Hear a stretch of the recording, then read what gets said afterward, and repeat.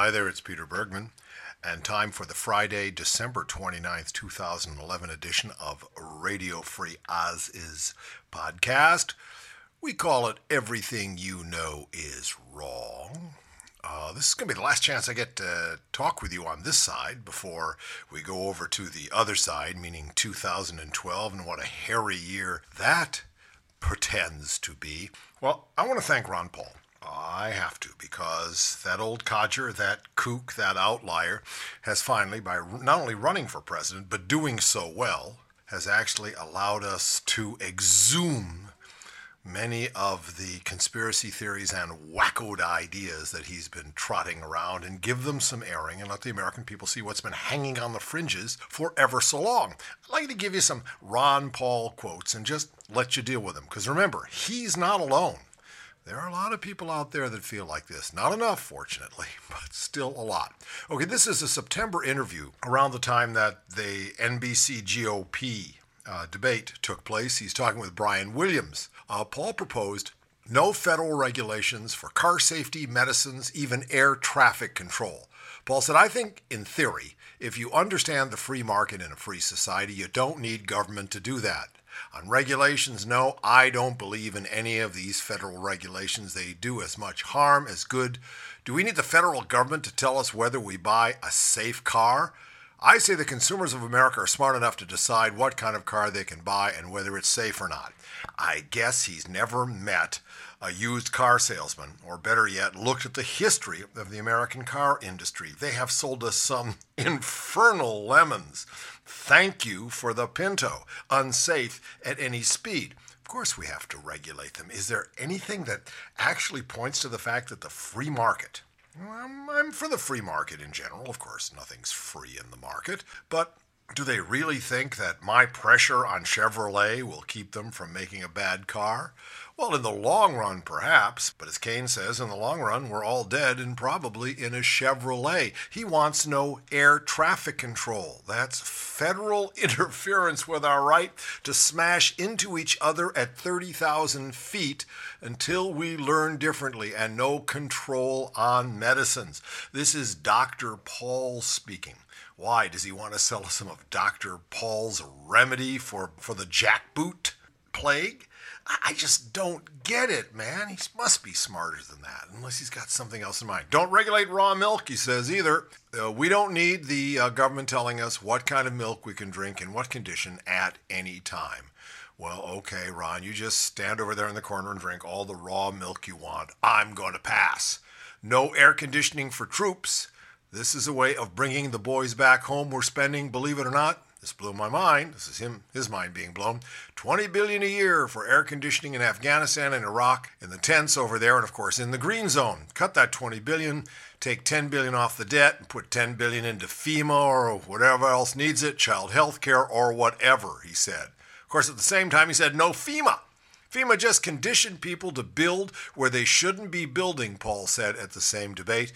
He continued, yeah, my position is we should never have had it. No federal emergency management agency. All those people who have brought the wrath of nature down on them because they built in the wrong place, born in the place that their grandparents built in the same kind of awful ignorance.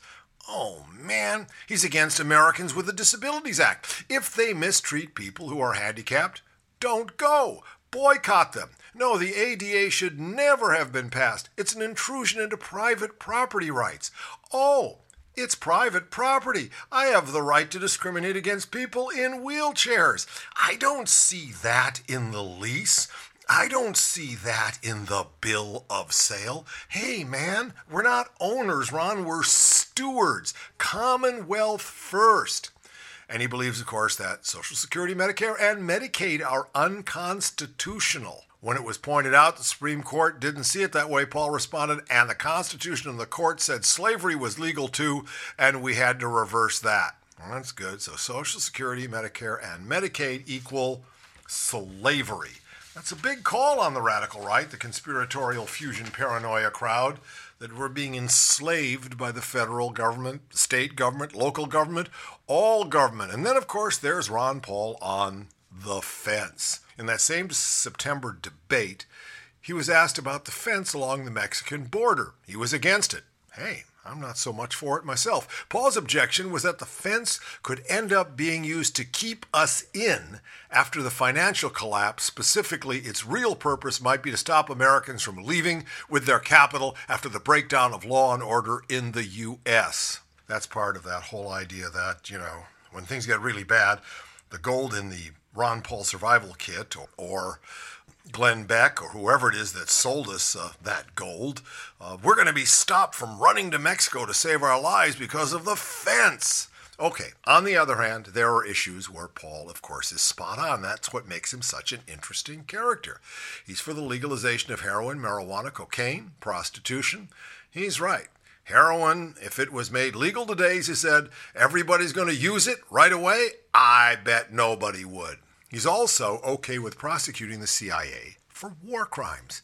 He said they are bombing people in Pakistan with Predator drones, adding, I don't want the secrecy of the CIA, and he accused the agency of being over there torturing people. They committed all kinds of war crimes and tortured people and killed people, committed assassinations. Right now, our CIA's running the Predator program. They claim they're bombing terrorists, but they're bombing a lot of innocent citizens in Pakistan. I don't think they provide any services. For them to be over there and torturing people, that we're safer, I think it's destroying the soul of America by permitting that. And finally, he's okay with Iran having a nuclear weapon. He asks, and I think cogently, if Iran wanted to develop a nuclear weapon, Paul said, that's okay, they have the right to them. Why would that be so strange? If the Soviets and the Chinese have nuclear weapons, we tolerated the Soviets, we didn't attack them. It's true. You remember? Communism, godless communism, creeping communism that was going to come in at night and steal our children and poison our minds.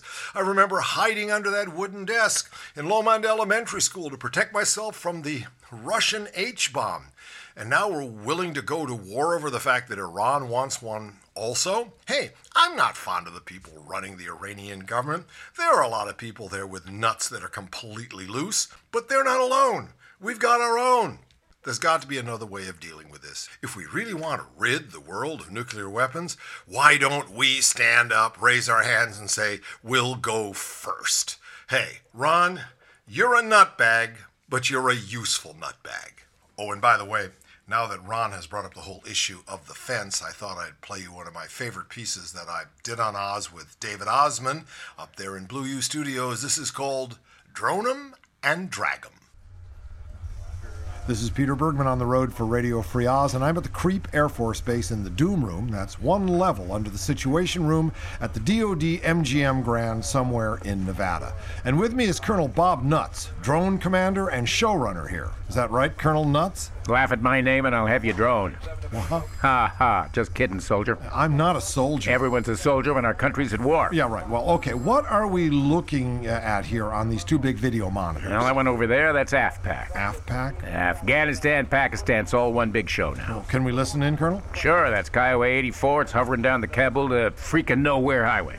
No, I'm not seeing any sand jockeys down there. Bob, look, let's get back to this waiver here and the re-up-and-ship papers. We really have to work this out. The bonus, what about the bonus? Well, it isn't strictly for signing the PTS waiver. I know you can get sick, but re-up-and-ship, look at graph 3024.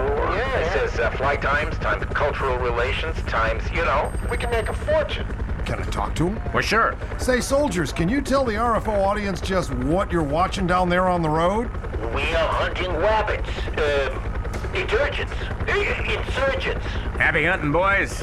Now, over there, Mr. Bretman, you can watch Mexa Riz.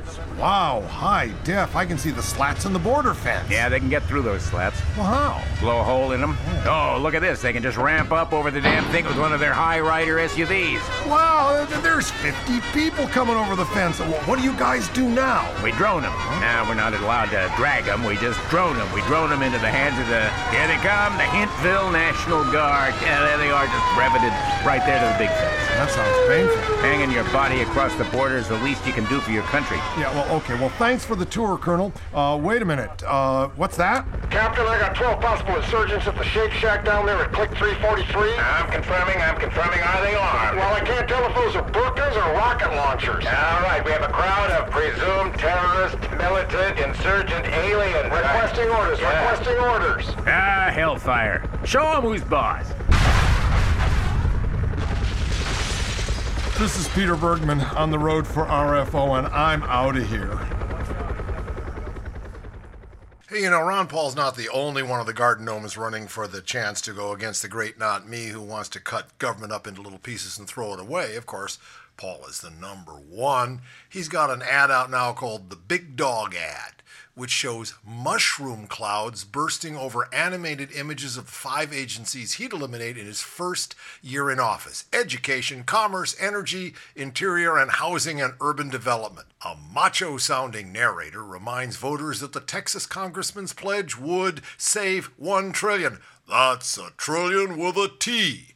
Before concluding, later, bureaucrats, that's how Ron Paul rolls. Newt Gingrich says that if he's elected, he would beat union opposition to fire EPA's 18,000 career employees, replacing them with a new crop of workers housed at a new environmental solutions agency, probably in a local motel.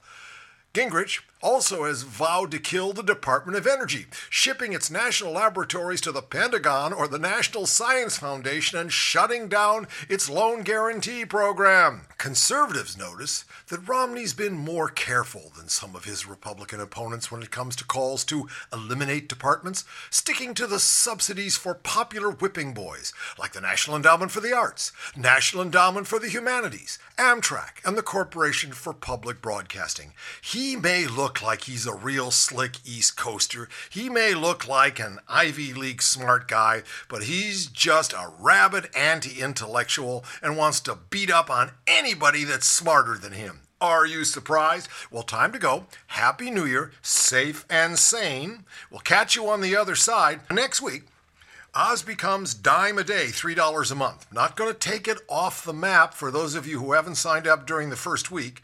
That'll be a grace period. Hey, what's life without grace? Hey, why be ruthless? Where did Ruth go? Anyway, come and join us. Become a charter Ozoneer, which means your $3 a month will never become any more than that. You have a guaranteed dime a day for as long as the program lasts, or the watch ticks, or the world keeps turning. Love you all, and won't 2012 be fun? We can stand up to authority, point at all those golems and puppet masters and say, everything you know is wrong.